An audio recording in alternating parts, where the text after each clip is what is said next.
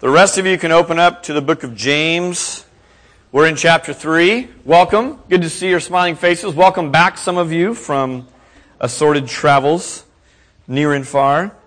So we have been in the book of James, and James, as you know by now, it's a letter, and it's filled with specific commands.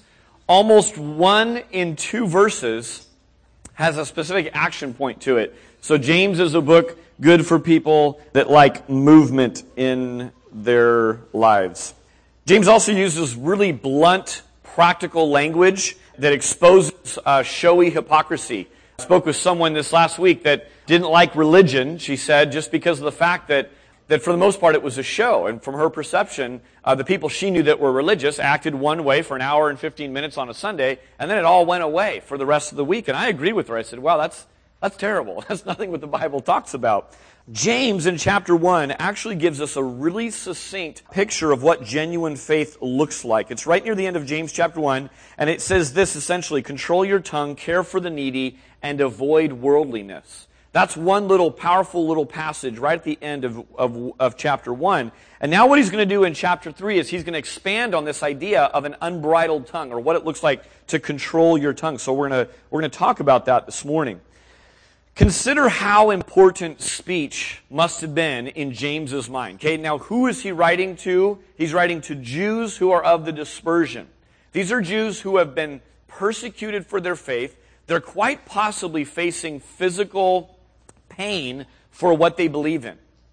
Now, if you're sitting in a jail cell, or if you've been removed from your home, or you're on the run from the authorities because physical pain might be coming to you, and you get a letter from your pastor, and he starts writing to you about the tongue, it elevates and shows how important speech is to the Christian life. I don't know if they were complaining, if they were grumbling, if they were gossiping, but James saw this as important and enough to address. He also didn't cut them any slack because they were suffering. I think some of us might have the heartbeat. Sure, they're gossiping a little bit. Sure, they're grumbling about some things. But good night. They're facing physical persecution. They had to leave their home. And we might want to give them a little break, right? And say, well, they're physically suffering for their faith. Let's cut them some slack. James doesn't do that. Maybe James knows, he knows this from chapter 1 we see, that suffering affords a unique opportunity to praise Jesus Christ. In that, as you are going through suffering, if your tongue continues to praise God, and circumstances aren't your God, and comfort isn't your God, that shines through really bright in suffering. Now, words have the ability to undermine your suffering, and instead of praising God, everyone else around you says, wow, you're just like everyone else. When things go bad in your life, all of a sudden the tongue's grumbling, the tongue's complaining. All of a sudden you're gossiping and you're just down in the dumps like everyone else. I think James knew this, and that's why he devotes so much time to this. Here's a couple other things. He mentions the tongue in every single chapter of this little letter. He also says this in our passage today, that if you control this little thing, you're perfect. The rest of your life will be totally under control, if you can get this tongue down. Now, I want you all to raise your hand. This is group participation. This is wake your hand. Just wake your hand. Wake yourself up. Raise your hand. Everyone has to participate. Now, here's what I want you to do. If you can't do one of these things, you're going to put it down, okay? So I want you to roll your R right now. Don't tell me you can roll your R. I want to hear it. Who can roll their R? If you cannot roll your R, put your hand down. If you can, you're still in the competition. Keep it up. Gotta prove it, though. If your neighbor's lying, man, expose them right here. We're going to have a repentance service in front. All right, leave it up. Here's the next one. Who can curl their tongue like a taco? Okay, there you go. I want to see it. Yeah, Dave, that's not quite enough, man. Get that hand down. All right, if you can't do that, then put it down. All right, who can twist their tongue over like this? Okay, both ways now. Can you do it both ways? We still got a couple of hands up. Okay, leave your hand up. Here's the tiebreaker. All right, if you can do all those, by the way, these are some talented tongues we have. This is the tiebreaker. If you can do this, whoa, we got one! Man, I wish I had a prize. That is cool. All right, Ruth is the undisputed winner of first service. Woo! That was creepy, Ruth. I'm just keeping it real. I did not expect to see that coming back this way. I thought it'd be behind me. All right. The tongue. So you didn't know you'd be challenged this way, right? I mean, church is a place of challenge. The tongue, think about this. Your tongue is you in a unique way. Your tongue has the ability, in essence, to kind of tattletale on your soul. It tattletales on the real you, in that what you talk about is what's going on inside. Jesus said it this way, that you speak from the heart, that your speech pours out that which is coming from the heart. The tongue is also one of the easiest ways to sin. Not only the words that you say, but the way in which you say those words. And just think about it. Think about your life, and not only the easiest way to sin, but maybe one of the most diverse ways to sin is with your tongue. Let's read this passage together. I'll read it. You follow along. James chapter 1. We're just going to go to verse 6. Once again, so much is written in this first half of a chapter on the tongue that we're splitting it up into 2 weeks. So it's really kind of a continuing thought. But we'd be here for a couple of hours to try and nail it all, so we're going to put it into 2 weeks. So I'm going to stop a little bit abruptly in verse 6, although James continues on. James chapter 3.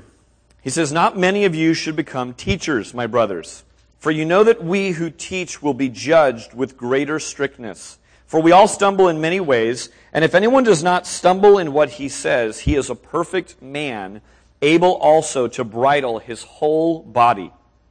If we put bits into the mouths of horses so that they obey us, we guide their whole bodies as well. Look at the ships also.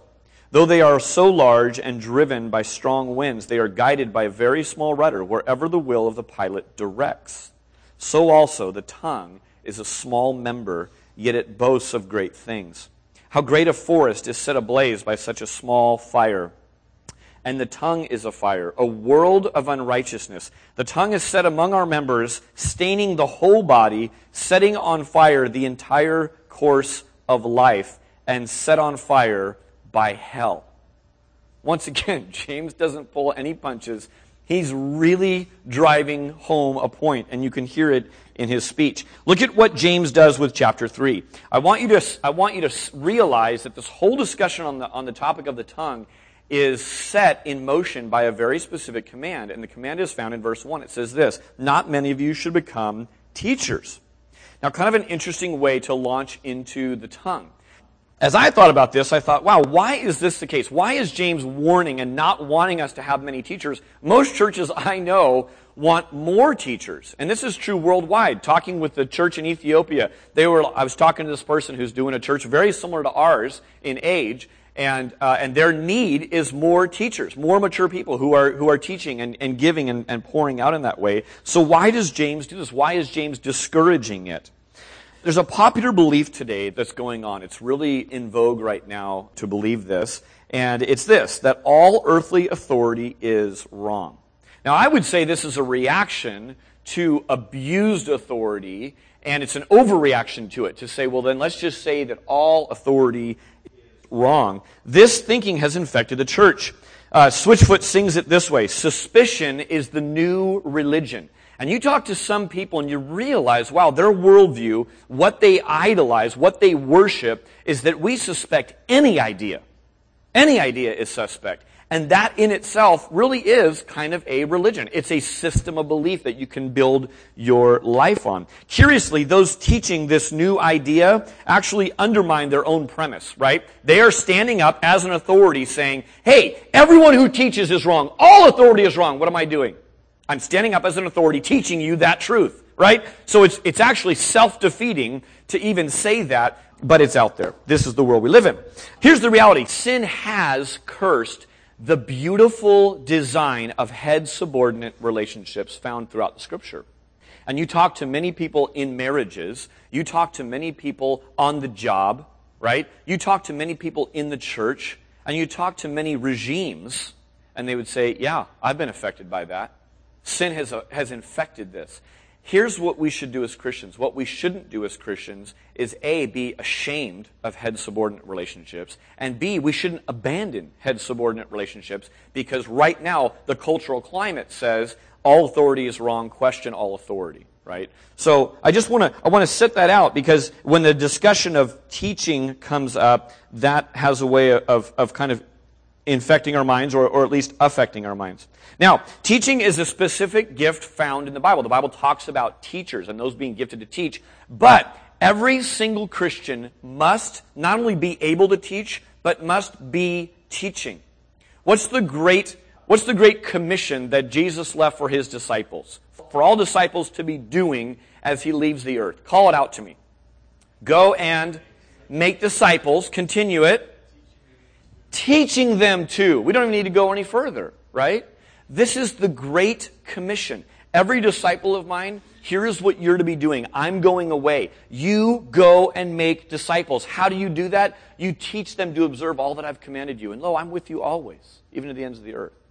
So every Christian should be teaching. We're also told elsewhere in Scripture, we're to be ready to give a reason for the hope that is within us, right? We're to preach the word in season and out of season. So every Christian ought to be exercising this gift in some way, shape, or form, like all the gifts. However, there are also specifically gifted people who are to be teachers, and that's a specific role in the church. Now, James doesn't want to discourage those who are genuinely gifted and called to be teachers. In fact, he includes himself in this list. He says, we, right? In verse 1. So he's including himself as a teacher, but he wants to limit. Now, what is the reason given for why we shouldn't have a lot of teachers? It's found in verse 1. Call it out to me.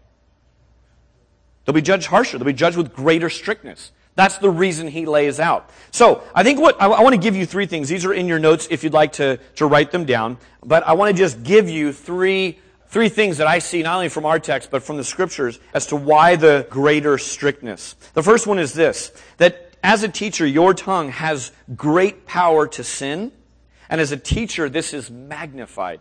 Think about this. If you're sitting around with one or two people, and you're a Christian, and you start spouting off some kind of a theological idea. Now, maybe it's just loose interpretation or poor interpretation or something you'd been taught, so you're passing it along. Maybe you're just kind of showing off your Christian knowledge, and you're kind of rolling along, and you start grabbing verses from here, there, and everywhere, and you are saying this in an authoritative way to one or two people. You are sinning with your mouth right now, not giving careful attention to the Word, and you're probably leading those two people astray. They're like, wow, this guy seems like he knows what he's talking about, and he's been a Christian for a whopping 10 days longer than I have, so he must be the expert.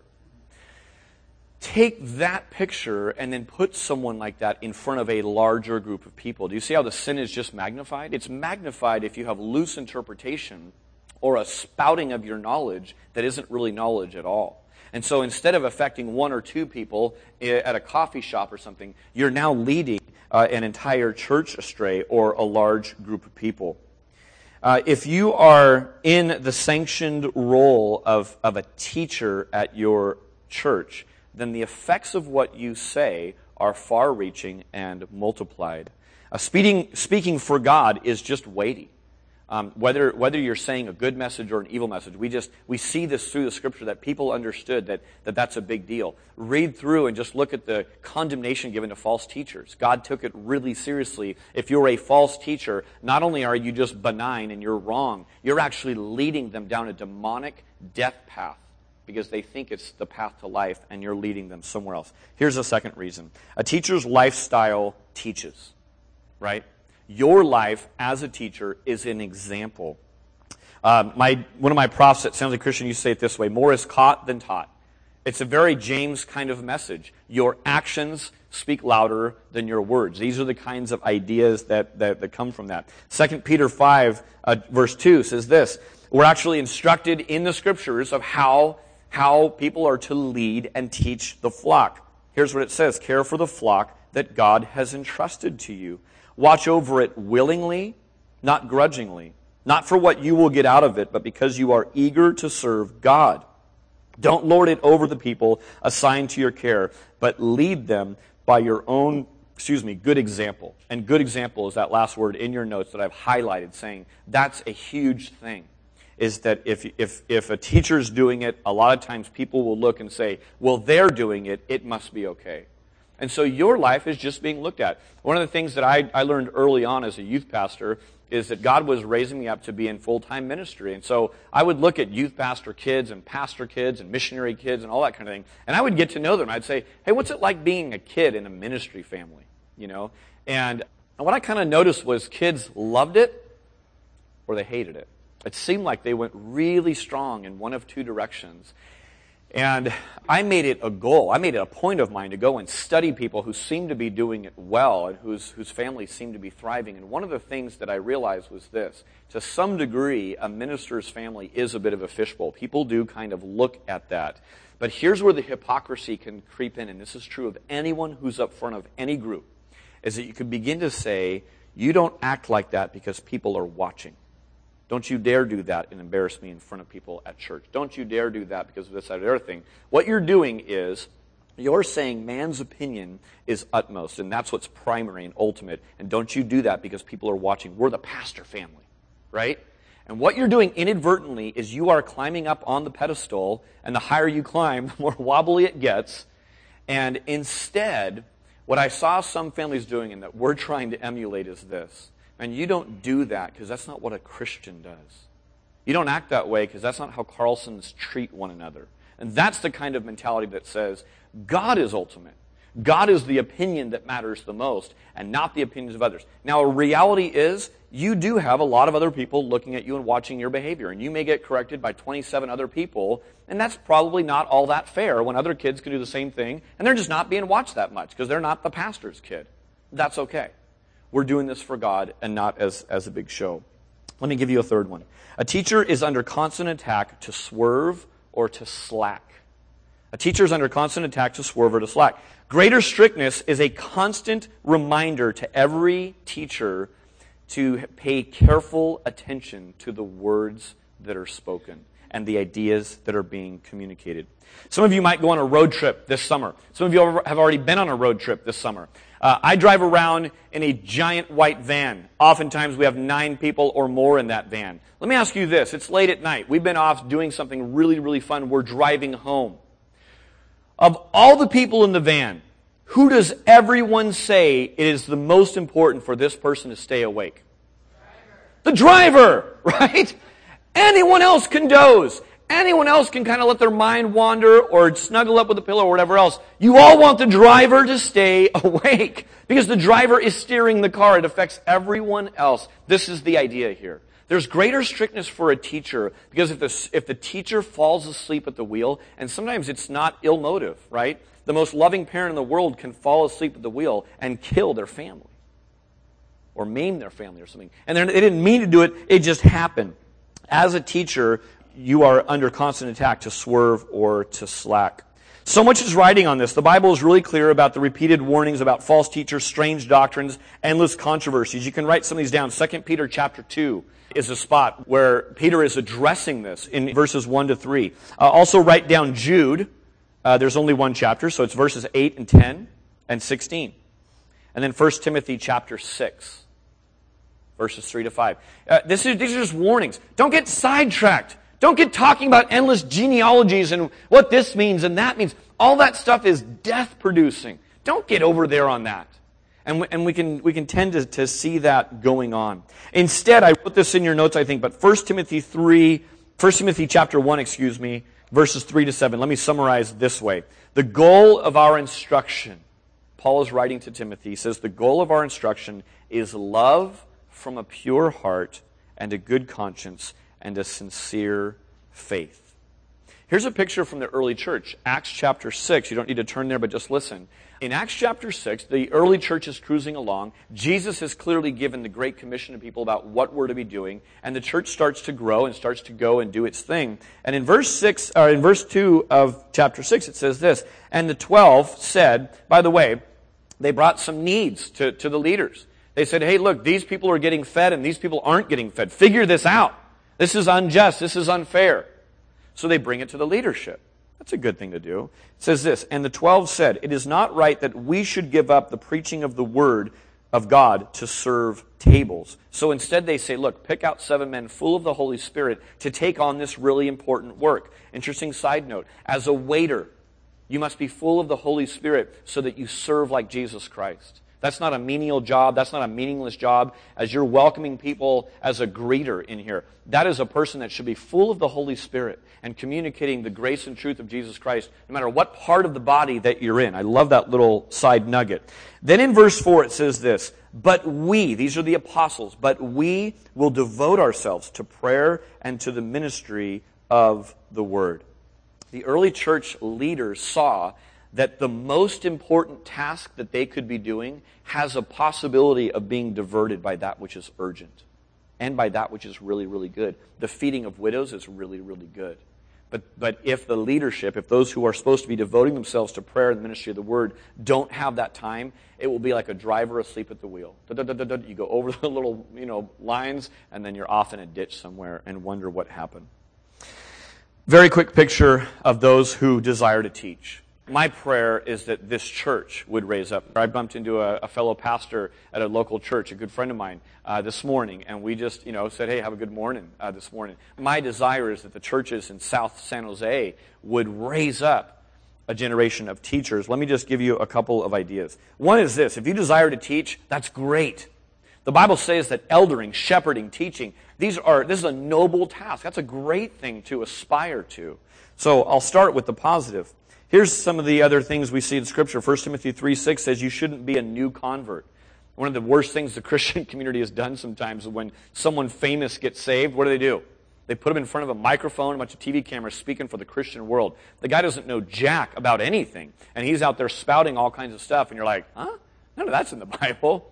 But Christians are so excited that they have a pop culture person that came to know Jesus that they'll put him out there. The Bible clearly warns against that. Here's another one, is take great pains to question your motives. Why do I want to do this? You might want to ask a trusted friend. You might want to ask a respected leader in the church about those kinds of things. Here's another thing, is to talk and teach privately as you would publicly. So in other words, don't long one day to have the title of teacher so that all of a sudden you can start using your mouth for God's glory. When you're in a one-on-one conversation, and you might be teaching a younger brother or sister in Christ, you might be leading someone to Jesus Christ for the very first time. Teach then, use your mouth in such a way privately as you would publicly.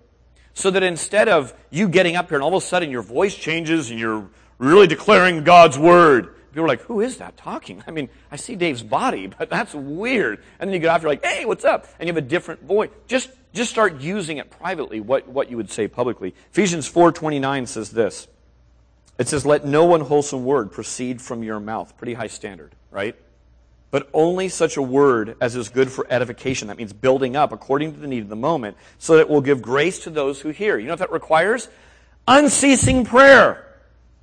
God, right now, the words that I want to come out probably shouldn't come out. Would you please give me the grace to just have a gate right now and not say these words? God, what needs to be said? Have you ever been in a situation where someone's talking to you and you don't know what to say? You go, wow, I am at a loss for words. Sometimes that's okay.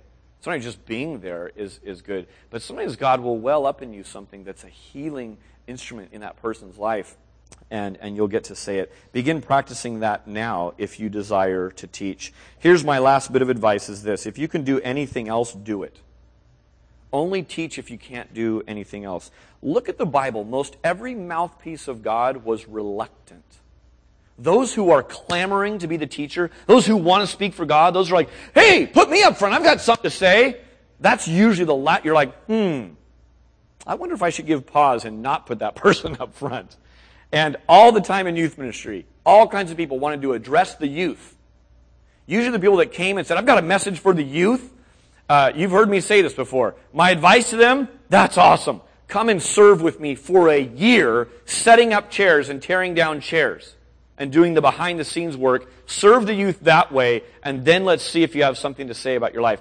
And 9 times out of 10, they never show up to set up chairs. Where's their heart? Their heart is for what they can gain out of it, or maybe in their own pride. Moses was a great example of this, right? Send someone else. I'm not even that good of a speaker.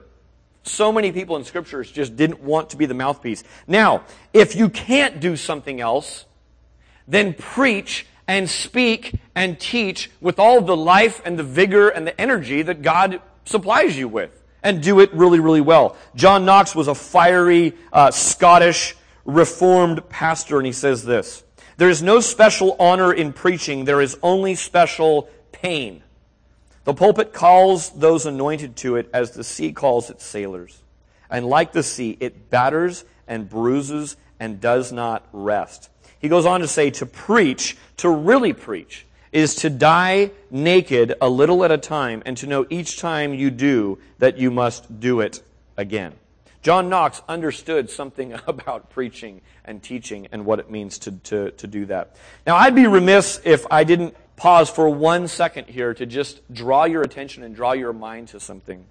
I would like to take a moment and just basically in your own heart and mind pay tribute to those teachers in your lives that have faithfully and diligently stood by you and led you in the path of life. This could expand to topics and academics and all kinds of other things, but my brain landed specifically on Sunday school teachers that were faithful to me as a little kid when I was kind of a pain in their class, frankly.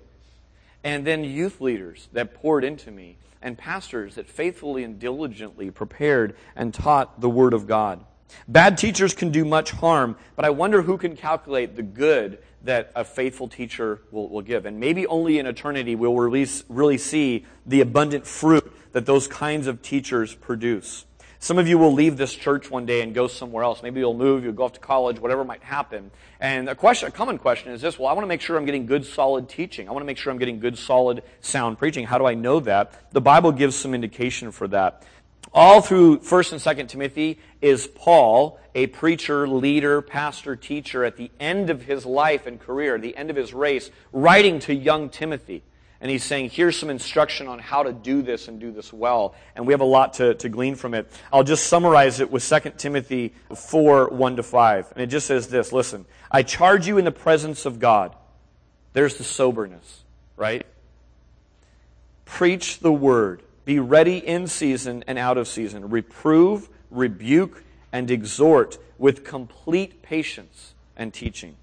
For the time is coming when people will not endure sound doctrine or teaching, but having itching ears, they will accumulate for themselves teachers to suit their own passions, and will turn away from listening to the truth and wander off into myths. As for you, always be sober-minded, endure suffering, do the work of an evangelist, fulfill your ministry. It's worth a read to read 1st and 2nd Timothy and thinking about this idea of teaching. James says, let not many of you become teachers. There's a greater strictness that comes with that. Now he launches into the tongue. Now, this whole section on the tongue is applicable to all of us, although I want you to keep the premise of why he's saying this about teaching. So, moving on. The importance of the tongue. Think about, he gives some examples here of what has been conquered by the tongue, and I thought about how much more we've conquered since James' day. I mean, think about all the different avenues we could go in and say, wow, James could never fathom what it is to control the power of splitting an atom, right? Or to space travel, or go to the depths of the ocean, or to harness the power of the sun to move a car. I mean, these are all other kinds of things beyond a ship and beyond a horse that we've conquered, and yet the truth remains. No one can tame the tongue. This little guy still runs rampant all over the earth. And now all the more so because we've harnessed the power of blogging and the internet.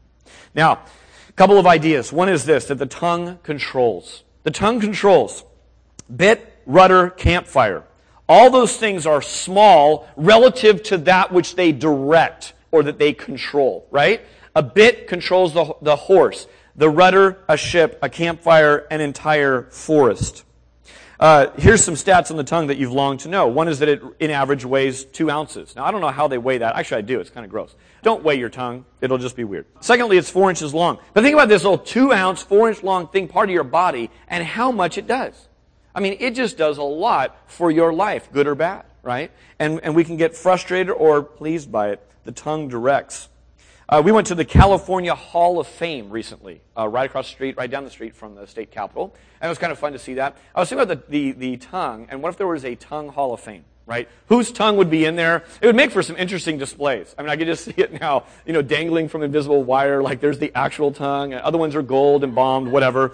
But let me put up 2 pictures And just give you an idea of how speech affects millions of people, and the ripples are still felt today. Okay? We have dreams and nightmares from Martin Luther King and Hitler. Right? Two people that gave powerful use with their tongue. Are we still feeling it today? Absolutely. For some of us in this room, this was in our lifetime to see some of these things go on and bear witness to it. Perhaps this is the wisdom of James when he says that the tongue is set on fire from hell. I mean, if that doesn't wake you up and kind of shock you into, wow, this must be an important topic, I don't know what does. Not only does the tongue control, the tongue also corrupts. Look at how it says that it stains the whole body. How is that true? The negative side of this is that the tongue stains the whole body. The positive side is you get control of this little baby, the whole body, you're perfect. Your whole life is under control if you can control your tongue. So there it is, kind of the positive and negative command. Think about this. All sin finds expression by your lips and by your speech. Think about greed and pride and lust and hate and laziness and gluttony and idolatry and on and on and on we could go, and how it finds expression in the tongue. People talking about what they did, bragging about what they have, scheming with others about what they're going to do. The tongue is involved in all of those sins. To be clear about what corrupt talk is, let me just give you a couple of thoughts. For sure, gossip and slander. Gossip and slander. One of the things we talked about a couple weeks ago was favoritism, and how favoritism is sort of a more accepted sin of the church, although it ought not be. It's a heinous, gross sin, and James draws attention to that.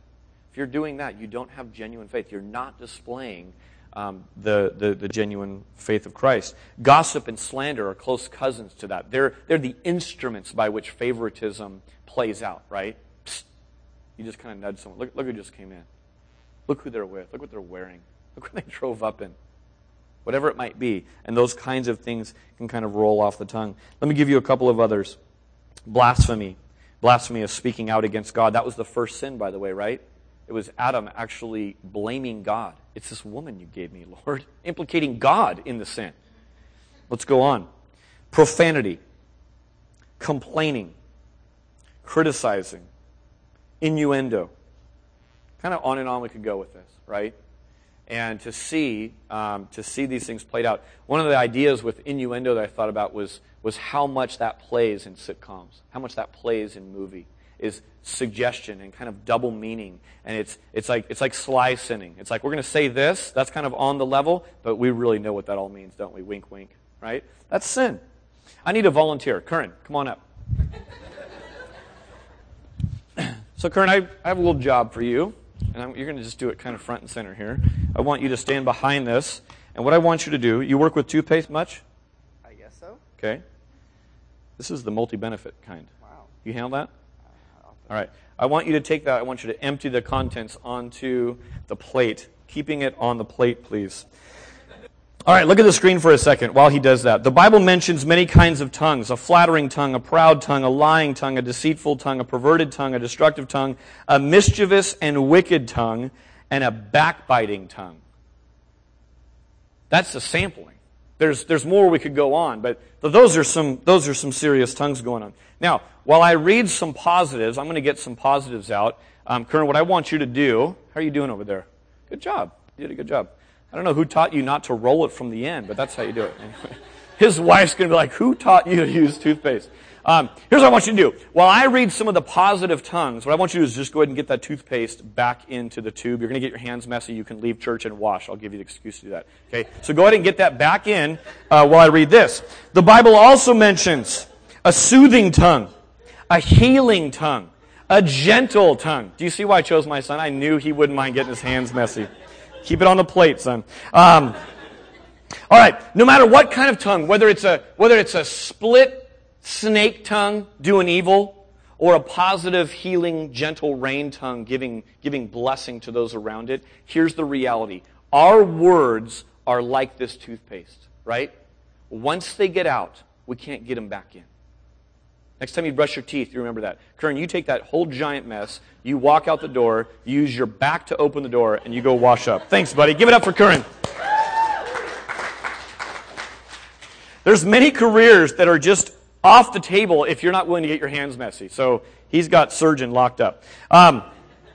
This leads us to our cowboysdom for the morning, which is this: letting the cat out of the bag is a whole lot easier than putting it back, right? So as you're talking, as you're saying these words, is to give pause. This is why James probably says, be slow to speak. How much sin this past week may have been avoided? How about the temperature and climate, the emotional temperature and climate of the home or the workplace would have changed had someone just given pause? The old rule of thumb of go count to 10, go take a walk. Some of you are fiery with your fingers. Before you hit send, man, would you please just grab someone else and say, can you read this over? Here's the tone I'm trying to communicate. Can you make sure that it says that? So many times that has saved me and saved friends of mine that said, man, I was about to unleash the fires of hell with my 10 tongues, right? Typing away on the keyboard, and I'm so glad I ran this by my wife. I'm so glad my husband came along and saw it before I hit send. All right, so what do we do with our tongue? I think that this is true. I think there's people in our midst that would never walk around with a loaded gun pointing at someone and shoot a neighbor and watch them bleed out from a gunshot wound. And I think those same people would never come and set fire to their church, pouring gasoline and flammable stuff all over it and light their church up. But I think some of those same people are walking around with a loaded weapon, firing at will, and they're arsons to their church, to their neighborhood, to their family, to their marriage, to their kids. And they're setting fire to things, and they want to stop. The Bible, fortunately, gives us instruction. Ben's got the better passage next week. There's a lot more positive. It talks about praise and some of the positive things. But I want to just give you some practical things as we wrap up this morning of what to do with my tongue. First of all is to guard it. Look at Psalm 39:1. It's in your bulletin handout. This is David writing. He said, I will guard my ways that I may not sin with my tongue. I will guard my mouth with a muzzle, so long as the wicked are in my presence. Just a prayer that says, God, would you help me today guard my mouth with a muzzle? Here's the second thing, is to season it. Colossians 4:6 is a great passage to memorize. Let your speech, when? Always. Wow, that's a high standard. Do you see how it takes a converted person? It takes a disciple of Jesus, it takes a brand new heart to always have gracious speech. Let your speech always be gracious, seasoned with salt, so that you may know how you ought to answer each person. Again, unceasing prayer isn't hard when you're trying to live this out.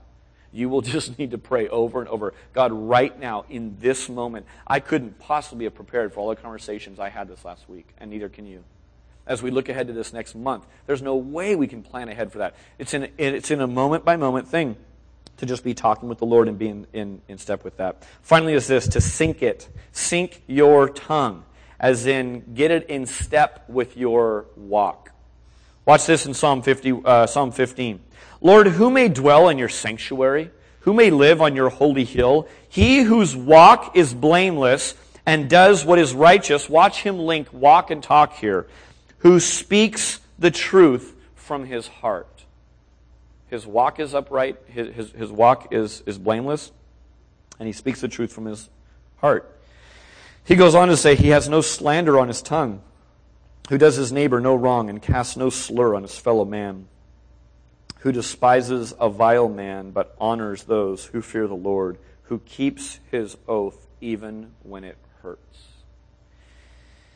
I want to invite the band up, and we're going to sing a song right now as we wrap up our service called Words That You Say. And Ben alluded to this earlier, that the words God would say through us is, as a Christian, what I long for. I want my hands to be the hands of Jesus. I want my mind to be the mind of Christ. I want my feet to go and walk, right? Oh, be careful, little tongue, what you say. I want my mouth to always be gracious. I want it to be on Sundays. I want it to be that on Thursday afternoon. Saturday morning, whatever we're doing. Your tongue is an index of your heart. Here's the reality. When we get done and I stop talking and you all disperse and you start talking, you are going to talk about that which is on your mind, right? You're going to talk about that which is important to you. You are going to speak and talk about that which you love. So if God and His praise isn't rolling off our tongue, that's a wake-up call to say, God, that's a picture inside my heart. So our prayer, my prayer for you this morning, my prayer for me this morning is, God, would you create and recreate in me a right spirit, a pure heart, so that your praise would be rolling off of my tongue. Whether I'm in pastor mode, whether I'm teaching in front of people, whether I'm just hanging out. And that's got to be a work of God. We can't will ourselves into doing these things. The natural man, the natural woman, isn't longing to speak about and do those kinds of things. That's a recreated thing that God does in us. Let me pray. Father, I thank you for your words. I thank you, God, for the clear tone that you give. I thank you for the men and women that you have put before us, not only as examples in their life, but examples in their teaching. I thank you, God, for preserving the Bible for us. I thank you, Holy Spirit, that you speak to us and lead us and nudge us as we go through our day and our weeks. Father, I pray that at this church, with my own mouth, with Ben and with others who would stand in front and teach, God, that you would prevent us from some of these pitfalls that we've seen in the Scriptures. I pray, God, that we would have an open congregation, open family feel that would say to one another truthful words in a gracious and loving spirit. God, would you allow our words this week to be edifying, to build up? I pray, God, that we could look at things that say, always be gracious, let no unwholesome word. And God, that would cause us to fall all the more ready onto our knees before a holy God and say, God, without your help, I'm a ruined man. I'm a ruined woman. I cannot live this out. We look to you. We love you. Form yourself in us today, we pray. In Jesus' name, amen.